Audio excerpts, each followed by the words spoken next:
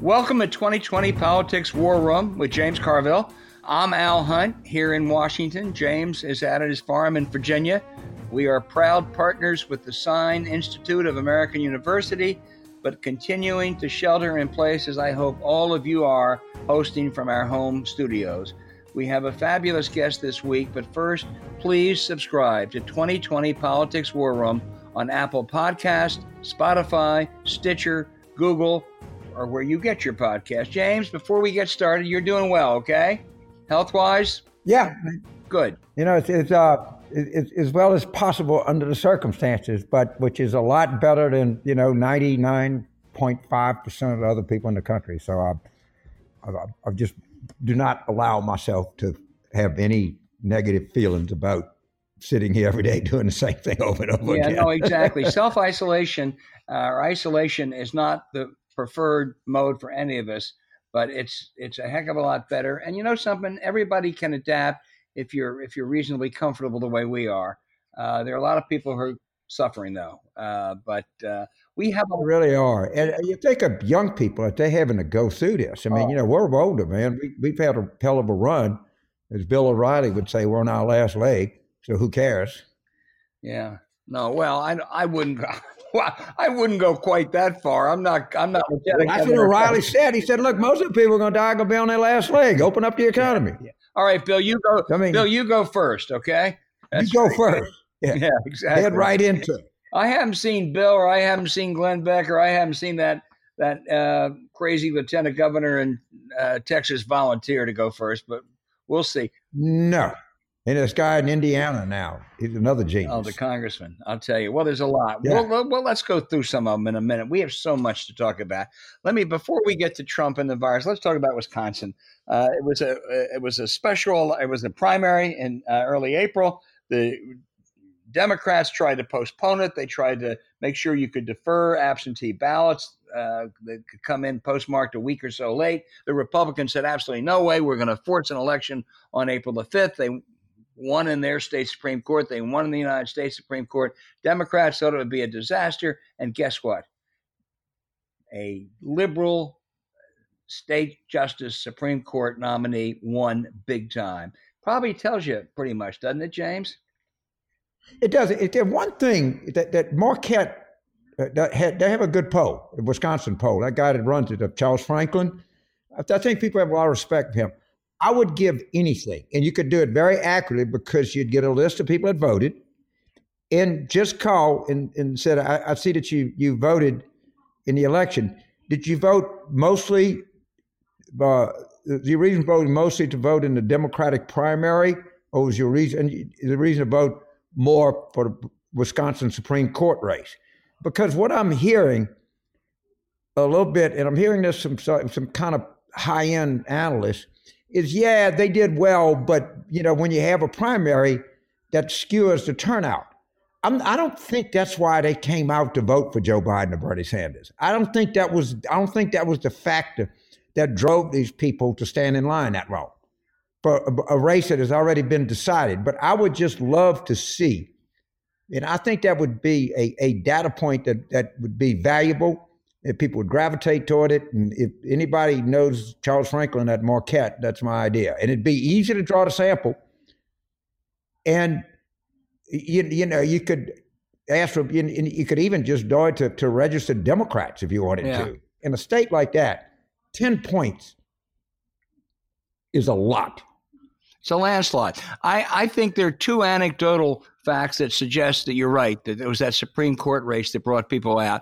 One was the money spent. I mean, the money the two parties spent beforehand was not on the presidential race. The Democrats weren't spending money on Biden. They were spending money on that race. Secondly, the Milwaukee Journal, pretty good newspaper, most of the reporting they've done since then and talking to voters said this is why we voted. It was that Supreme Court race. I think a caveat for Democrats, it's very good news for Democrats, not just the 10 or 11 point margin, but where it was, the suburbs and good turnouts in places like Madison and not so good in rural areas. The small caveat is that the presidential race has some impact. And with Trump on the ballot, it probably would have made some difference, but not 11 points. Yeah. The other thing is, as usual, is if you're having been regular listeners to this podcast, you noted Tom Etzel is at the very highest esteem by the host of this podcast. And he had a typically, brilliant column this morning. And I just think, I put it in print and I'd say it here, barring some way to stop people from voting, this election is going to be a big election for Democrats. It just is. And I know Nate Cohn, Times can do Senate polls. There's a Senate poll in Arizona. I don't know how good it is. It has Mark Kelly up 52 to 41 or something. And you're not. That's not out of line with other surveys. Yeah, you're going. And now we got Burr selling his Capitol Hill townhouse at above market value to a lobbyist. And I know that's not Tom Tillis, but you wouldn't if it was two Democratic senators.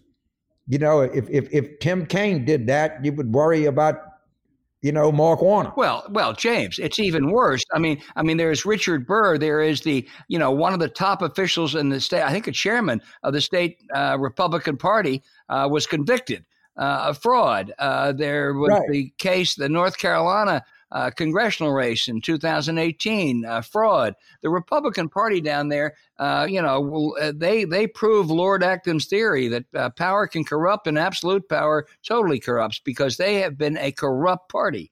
And I think Tom Tillis is a dead man walking. I do too. I do think, but maybe I'd have to reevaluate after the election. But I've always contended that Trump will get a higher percent in Wisconsin than he will in North Carolina. Yeah, no, I agree. A Democratic incumbent governor who has gotten high marks on dealing with this pandemic, a good Democratic Senate candidate, and a weak Republican Senate incumbent from a state that went for Obama in 2008, almost went for him in 2012. It is a purple state that I think is heading more towards Virginia than South Carolina. I think North Carolina is heading more toward Virginia, and I think South Carolina is heading more toward North Carolina. The other thing, Harrison will break 46. He's the Senate candidate against Lindsey Graham in South Carolina. He will break 46. If it gets big enough, who knows? I mean, remember, we got an off chance in Kansas. Very, very, very good private polling has Collins behind in Maine.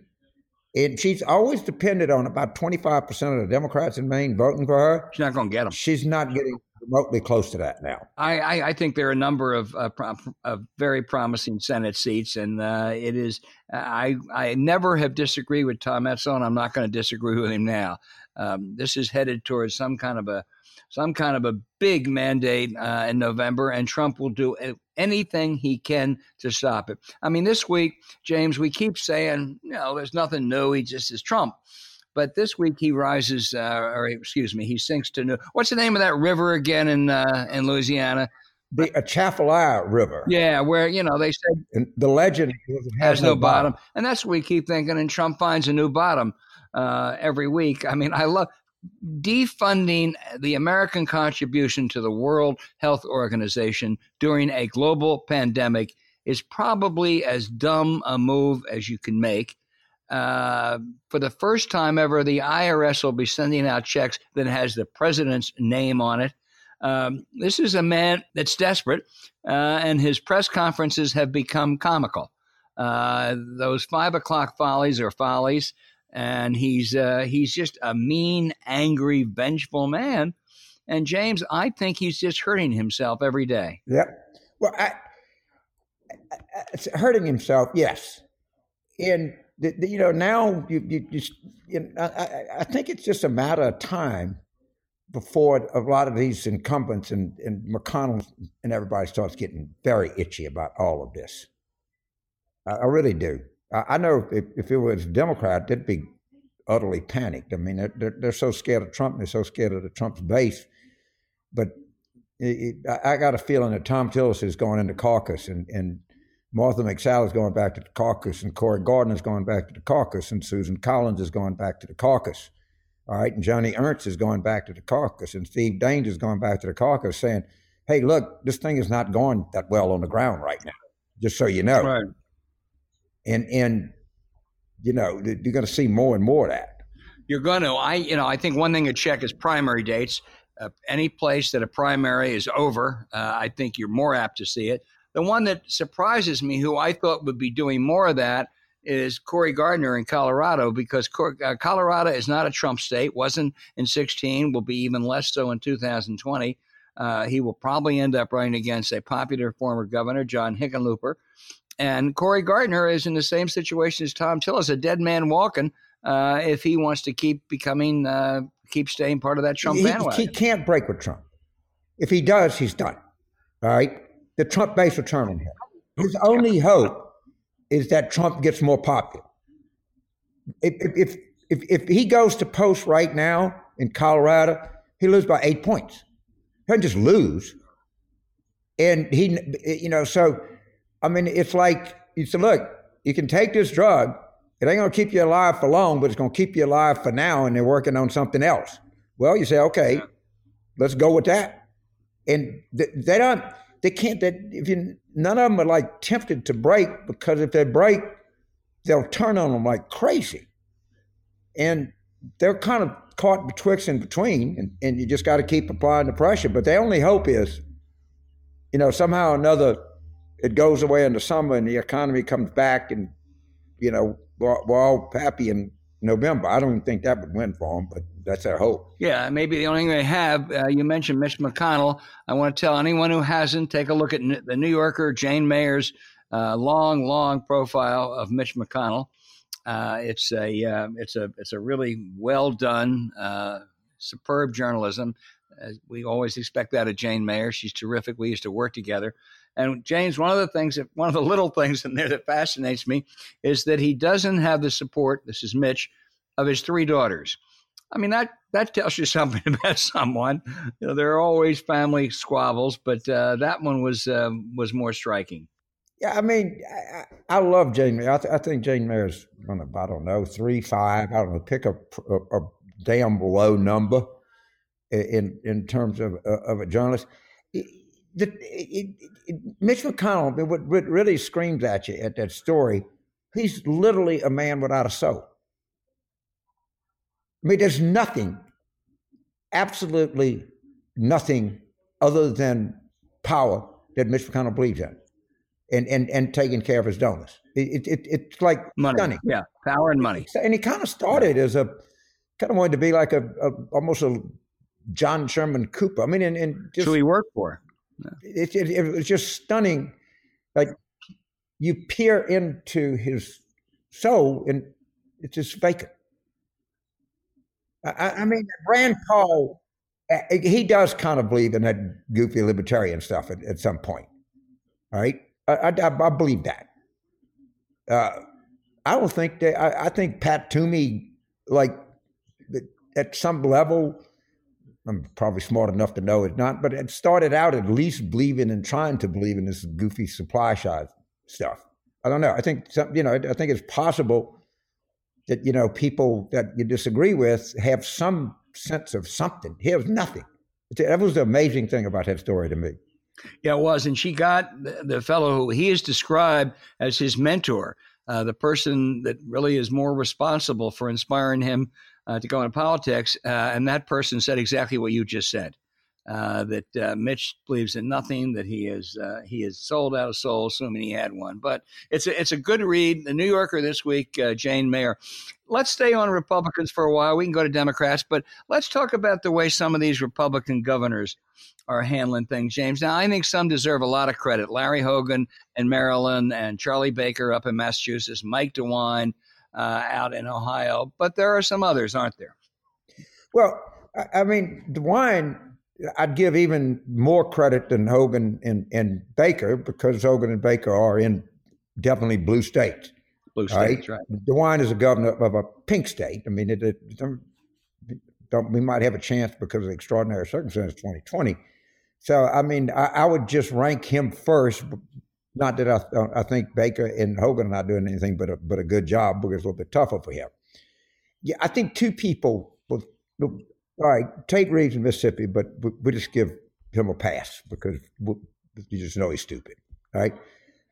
DeSantis stands out, and Brian Kemp stands out, but the one that stands out the most in my mind is South Dakota. I mean, she former Congresswoman Kristen Knoll. And she's everything, and she's bragging how she texted with Jared Kushner, and it was all everything. And then, of course, you have this horrific breakout at this meat processing plant that could adversely affect the meat supply in the United States. Yeah, you know? and she's been she's a denier. She's a total denier of everything. And I mean, it's banal stupidity. All right. I think DeSantis is he's just like a Trump guy. All right. He made a bet. He won on Trump. The same thing with Brian Kemp. And Brian Kemp is a really stupid man. You can see him. You can look at him. And the overwhelming thing that emanates from him is stupidity. And he said, what was it, in April? That he just found out that you didn't have to be symptomatic to catch this thing. Oh, man, come on. How could you be so stupid to even say that, to think that? That's a governor of one of America's 10 largest states. Yeah, right? Yes. It's one thing to be stupid enough to think that at some period of time. It's another thing to be stupid enough to say it. But I mean, there's Greg Abbott in Texas, the guy in Oklahoma, he's too stupid to even bring up. It was, showing his family out eating in a restaurant in Oklahoma City. We talked about this on the phone the other day, but I would really like to see an in-depth story comparing California and Florida, two huge states. California almost twice as big, but both big, both tourist destinations. I'm here. It's nice to hear you. I guess that's the secretary, Albert. It's all right. That's good. Don't erase that. Put it on the show. We need those spontaneous moments. Yeah. We'll talk after we talk to the secretary. Yeah, I mean, James is fascinating as we think we are. We have a guest this week who is even more fascinating. Only in America could two hacks like us be graced by one of the world's most distinguished diplomats, former Secretary of State Madeleine Albright, who's publishing her 7th book, Hell and Other Places. She's published more books than some politicians have read. Madam Secretary, we are honored. You left Foggy Bottom 19 years ago. Since then, you've started a company, been a full-time professor, served on numerous boards, and chaired countless global commissions, given hundreds of lectures, commencement addresses, and in your spare time, written 7 books. I can't wait for the next 19 years. Why? Tell us about Hell and Other Places. Well, thank you, and I love being on with you. Let me just say, there were questions kind of what I would do after I'd been Secretary of State. And people would say, how do you want to be remembered? And I said, I don't want to be remembered. I'm still here. And as we were leaving, I was trying to figure out what I would do. And so somebody said, well, you can go back to teaching, or you can be chairman of the board of the National Democratic Institute, or do things with the Aspen Institute, or start a business and give speeches. And I said, fine, I'll do all of them. And so that is what happened is I have been doing all those things. And in my own head, they all fit together. I learn from one thing or another specifically, and I enjoy it very much. And then you both know me very well, is it took me quite a long time to find my voice. And so now I'm not going to be quiet. So that's where I am. And the title of the book I originally chose because of the most famous thing I ever said was, there's a special place in hell for women who don't help each other. It was so famous it ended up on a Starbucks cup. And so that's how the title came about. As I've chosen other destinations, I didn't really think at the time how relevant it would be at the moment it came out. Well, it's a terrific book. I read it the other day. Lisa sent it to me online, and I read the whole book online. There are wonderful stories there. I think my favorites, Madam Secretary, were about Czechoslovakia, about finding your grandmother's journal, about your relationship with Havel, and maybe one of my favorite anecdotes is while you are exuberantly showing your grandchildren around Prague, one says to another, "She's crazy." Well, I tell you, the background of that is there is a wonderful book called The Legends of Prague that I had tried to find because the Czechs are very well known for their puppets, and I had a puppet theater, and there was this character in it, which was what is called a merman, and I was trying to figure out what the merman did. So I found a book, and the Czechs have a very strange sense of humor, and so the mermen lived under the bridges of Prague, and their job was to take the souls of those who had drowned and put them into little pots. But when not enough of them drowned, they drowned them. And so then this book goes on to point out various real places in Prague and give stories with them. And I'd retraced it. There were these headless warriors. And I was trying to explain the thing to the children, and that's when they said she's crazy. And that's probably true, but it's Madeline's Tour of Prague. Well, the book's a fascinating read. You know, you are an optimist. You really have always been an optimist. But in reading the book and going through some of the stuff you've written before, when you write about the Middle East and China, Russia, boy, it's pretty hard to be an optimist, isn't it? Well, I do say I'm an optimist who worries a lot. And so I was recently describing myself. Was somewhere where they told me to describe myself in 6 words. So I said, a worried optimist, a problem solver, and a grateful American.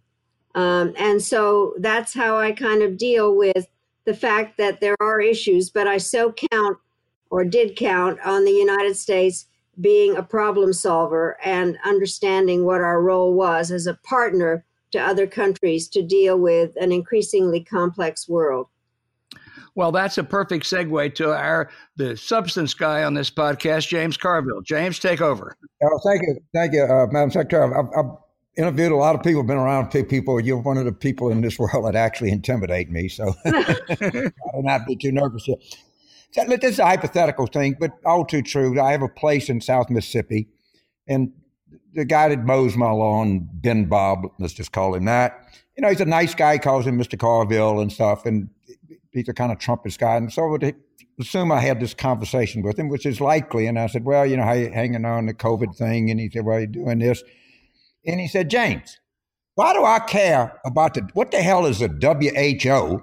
And why do I care about that? And don't you think Trump is right that they were lying to us and we give them too much money? What would you tell me to tell him? Well, I'm glad because this has come up a lot and it explains very much how I see that problems need to be solved in the 21st century. There is no question that the virus knows no borders. So the question is how you deal with it throughout the world. And you do need to have cooperation among countries. I was at the UN, as you know.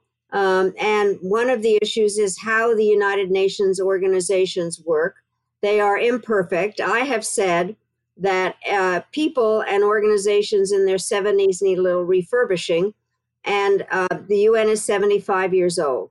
But the WHO has purview and understanding of what's going on across borders, and it is a functioning international organization that needs help. The United States cannot solve the virus war by itself because it comes from other places, as we know, and we need their cooperation. And while it needs reform, we can't get it if we're not at the table. So I think we need to be a part of it because no matter what, we depend on what goes on in other countries. If we think about trade, somebody has to buy what we're selling. And so we are interconnected. So tell your guy, by the way, I believe fully in respect of those who have different views. And so I would spend some time explaining it in a non-patronizing way if I could. based on what you know as of now, is there some reason to believe that China influenced? Because there's an AP story that said China delayed 6 days from telling the world that there was it was possible to transmit from animal to human. By all the evidence I see, we knew that a long time before January. But at any rate, is there some validity to the fact? Not the fact. Is there some validity to the idea that China pressured the WHO for a limited period of time to not go public with what they knew? Well, I do think that China has a lot to answer for as far as the virus is concerned. I mean, in its initial cover-up and continuing lack of transparency and the failure to cooperate fully with American and international organizations. I think the truth is that as of the moment, we do not know what the influence has been, but I do think that China does have a lot to answer for.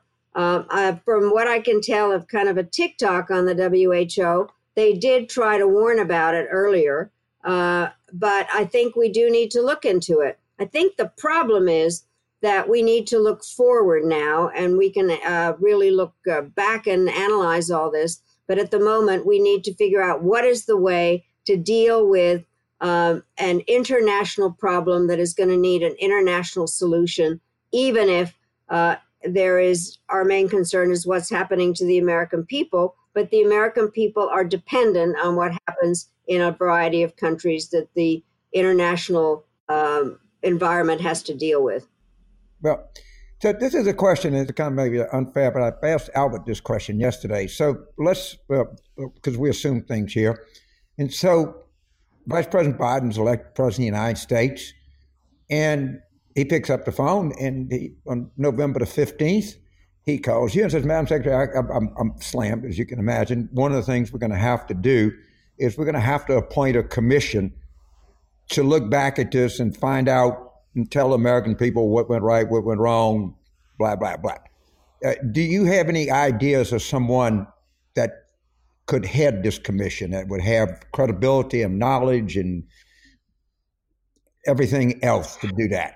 I don't, frankly, but I'll think about it, because I do think that it's going to have to be somebody that not only understands some of the medical aspects and understands the science of it, but at the same time is capable of understanding how an international system works. And it doesn't have to be an American. I think it probably would be good, because we have this tendency of not wanting to deal with those that are foreigners. But I do think that the commission itself would have to be multinational. And there are a lot of people that have been involved with WHO or the United Nations or health that should be a part of it. There are questions, but are deciding that we're not going to support it, the WHO, or stop paying our dues or whatever, is counterproductive, because then we have no influence. And I have my own experience with that. I don't know whether you'll remember this, but what happened was that when at the beginning of the Clinton administration, we were behind in our payments to the UN on peacekeeping operations, and deliberately decided to cut what we owed, and meant that I didn't have the kind of influence I needed to do reform, leading the British, our best friends, to deliver a line they'd waited over 200 years to say, which was representation without taxation. And we just don't have the influence. So we have to figure out, we cannot do this by ourselves. There's no question. And I think it is worth having a commission, not only to deal with this, but a commission to analyze what went wrong with the United States government, so that it isn't just a matter of blaming previous administrations. Madam Secretary, I think James's question brings up the larger point of American leadership. For most of the time since World War II, whether it was other pandemics like Ebola more recently or the financial crisis, America has been a global leader. I think it's safe to say that America is not that today by choice of this president. How much does that matter, and who fills the void? I think it matters a lot. You talk about Ebola, but also HIV/AIDS, and President Bush and PEPFAR, and setting up an AIDS fund. Right. And Also, trying to do something that needs to happen now is to involve the private sector more in all of this, a public-private partnership. And I think that I so believe in the United States, and I think that, President Clinton was the first one to say that we were the indispensable nation, but I said it so often it became identified with me. And there's nothing about the word indispensable that says alone. It just means that we need to be within a group of partners. And I think that's what has to happen. Our diplomacy has to understand that we need partners. We need to find countries where we're on the same wavelength, that the problems are the kind that require that. And it's not simple because we've offended everybody at the moment. And we are going to have to find countries and leaders that want to work with us and trust us, because we cannot do it alone. Well, that brings up, if there is, as we expect there will be, a President Biden next January 21st, how hard will it be to recover from this vacuum of leadership? Well, I think it won't be easy, but I have to say this. I obviously am supporting Vice President Biden, but partially I have known him a very long time when he was senator and chairman of the Foreign Relations Committee. And I think as much as I've loved working for various previous American presidents, I don't think there's anybody that has as deep an understanding of foreign policy as Biden does from all his activities, and a good reputation. He knows how to get people around him.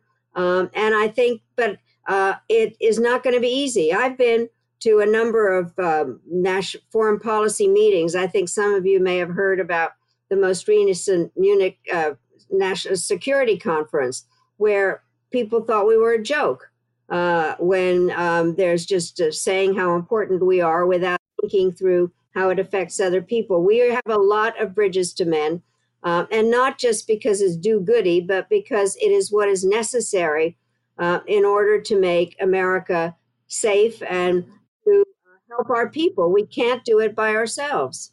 You want to suggest a couple of people who might be a good Secretary of State? No, I'm going to stay out of that. I thought you would do that, James. I wanted a good, feel-good, bipartisan story. So Holbrooke regales me all the time about how he and you convinced Jesse Helms to support the AIDS funding, and I think it's a great story. Well, I thank you for asking it, because I do love to tell this.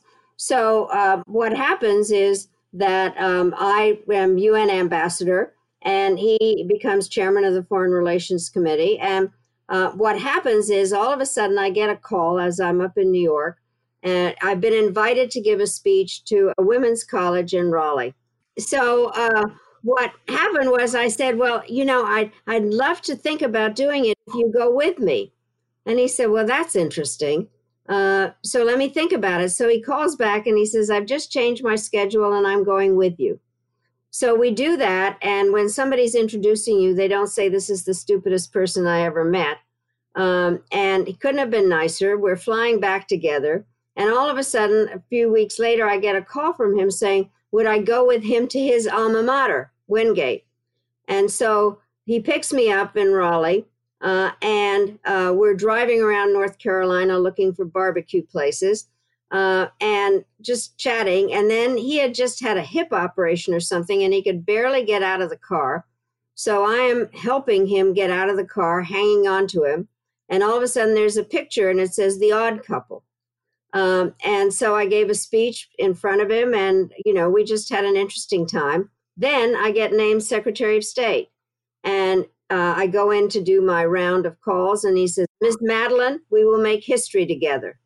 And we did work together on the expansion of NATO. And he really was somebody that became a good friend, and people don't believe it, but I believe in bipartisanship. And so I would like to see a Republican Party that actually works with us and doesn't make things up. So I can be friends and am very much into bipartisanship. Well, I'd like to see me, get into Harvard Law School. All right. I mean, we got a dream. All right. Yeah. we got a dream on the NATO expansion. as you look back on that, and of course Putin used that, if you look back, do you think we were too aggressive in expanding NATO, or was there might have been a different way to go about this? I have to tell you, one of the things I do is always go over decisions and try to figure out if they were right thing to do. And believe it or not, I was not the pusher of this from the beginning, because here I was born in Czechoslovakia, and I didn't want to be a special pleader. But the truth of the matter is that the Soviet Union disintegrated. And it isn't a matter of whether we won the Cold War. They lost the Cold War. The system didn't work. And there were these countries that had been put behind the Iron Curtain at the end of World War II. And they wanted to have a different position, and they wanted to be a part of it. And I can't tell you how much time I spent, as did President Clinton, trying to respect the Russians and work with them, worked with Yeltsin, all kinds of things. We even said at some point, if they wanted to, they would be able to join NATO, and tried to figure out what to do. And I know there's some people who think it was a mistake. I do not think it was a mistake. Just imagine what would have happened if we hadn't done anything. I do think that when actually General Shalikashvili and I were going around initially from country to country talking about the Partnership for Peace, which was the progenitor of it, and could see that they wanted to be a part of it. We told them it was not a charitable organization, that they had to do their share. And so that's the part that has to be worked on. But I think it would have been a mistake not to expand NATO. Yeah, Madam Secretary, I know you have to go, and you do have a long record of having bipartisan both relationships and friendships. You talked about your dealings with Jesse Helms on the United Nations and other things, and in your book, you talk about, you disagreed with your successors, Colin Powell and Condi Rice, on some policies, but you really had a warm respect and friendship with one another. I get the sense from your book you don't have that same feeling about Secretary Mike Pompeo. Well, that is true. But the bottom line is that what happened when I became secretary, I reached out to my predecessors, and some of them reached out to me. We created a group that really spent time together. I have had only one call with Pompeo when he was director of the CIA, and I'd been on the External Advisory Board, and he told me that my services were no longer needed. He quickly called me when he was named and said he'd been named. I said I would be as helpful as I could be, and I think it's only so he could say he had talked to every former Secretary of State. I have not heard from him since. And one of the fun parts, I don't know whether you ever watched Madam Secretary, but there was this program where Colin and Hillary and I were invited by Téa Leoni to the State Department after something that had happened at the White House. And I got an unscripted line in. As we sat down, I said, Madam Secretary, it's wonderful when the current Secretary of State calls her predecessors in to consult. We used to do it all the time, and they left it in. That's fabulous. I hope everybody who's listening will read To Hell and Other Places. Madeleine Albright, we forgot to mention in that long resume of yours in the last 19 years, you've also been a star of television shows and movies too. So there's no end. We look forward to the next 7 books and to keep having you on. And at some point, have your grandchildren had a chance to read the book yet? No, but they have been a part of it. They're very funny because they've come to a lot of my other events. And my youngest grandchildren who live in California said after one, we didn't realize that Grandma Maddie was so funny. So I'm hoping that they'll see the humorous parts of the book. Wow, when you can have a grandchild say that grandma's funny, that's one of your greatest accomplishments. Thank you so much for being with us. And again, terrific book. We hope we can talk to you again. Great to be with you. I loved watching and talking to both of you. Thank you very much. Thank you, ma'am. It was a huge honor for me. I appreciate it. Thank you, ma'am.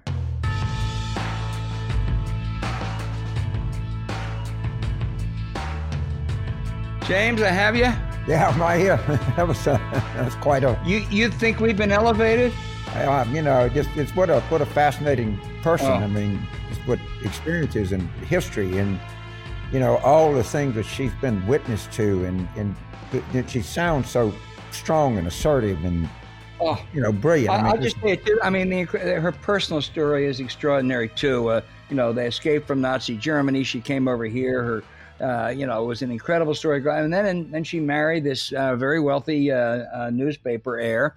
And this is all in the book, so I'm not talking out of school. In 1982, he came and said, "I've fallen in love with another woman. I'm leaving you." At which point she did. I mean, that's a devastating thing to happen. 3 kids. And look what happened in the next, 40 years. She's really remarkable. And one more story. I asked her one time to talk to the Wake Forest in Washington class, and we were sitting around a table, and everybody had a name card up, and the woman next to her, a young student, was named Madeline.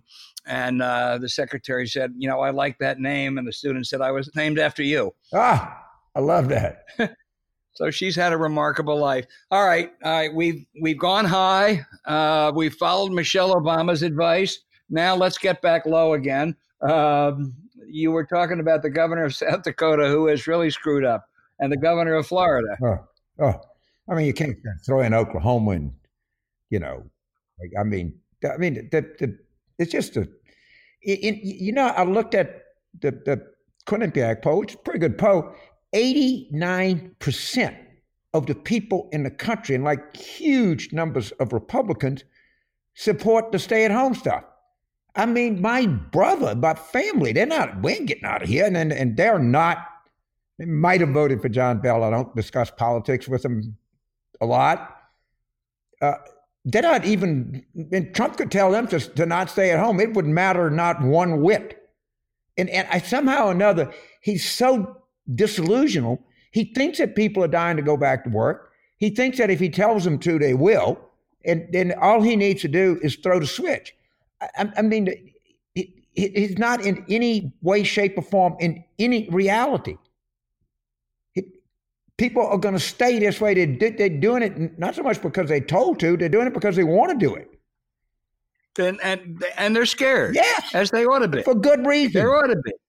I mean, I'll tell you this much. I mean, there is no greater baseball fan than you and me. And if for any reason, which they won't, but if for any reason Major League Baseball would start again in July, I sure as hell am not going out to a ball game. I wouldn't go if LSU was playing Alabama. I wouldn't go to the game. I wouldn't even be tempted to go to the game. And neither are other people.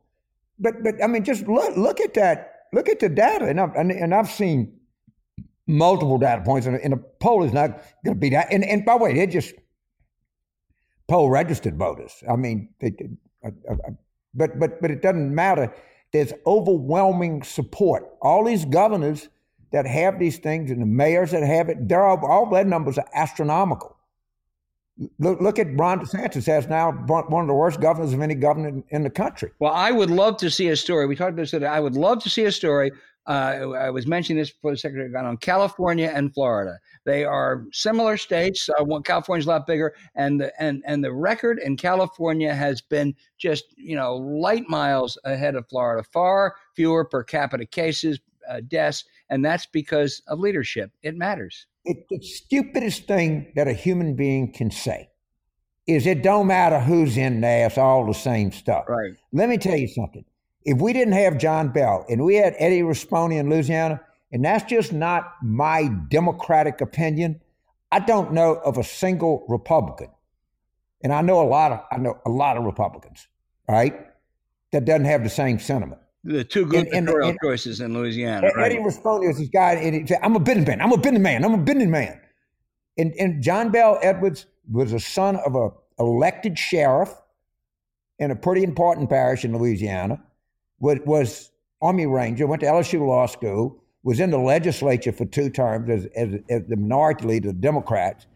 Thank God, and his brother is the sheriff of Tangipahoa. Thank God we got a politician in charge. Thank God we got a politician in charge. James Carville, be safe this week. We'll be with you next week. Thank you for listening. This was a really good show. We could have Madeleine Albright every week. We'd be something, wouldn't we?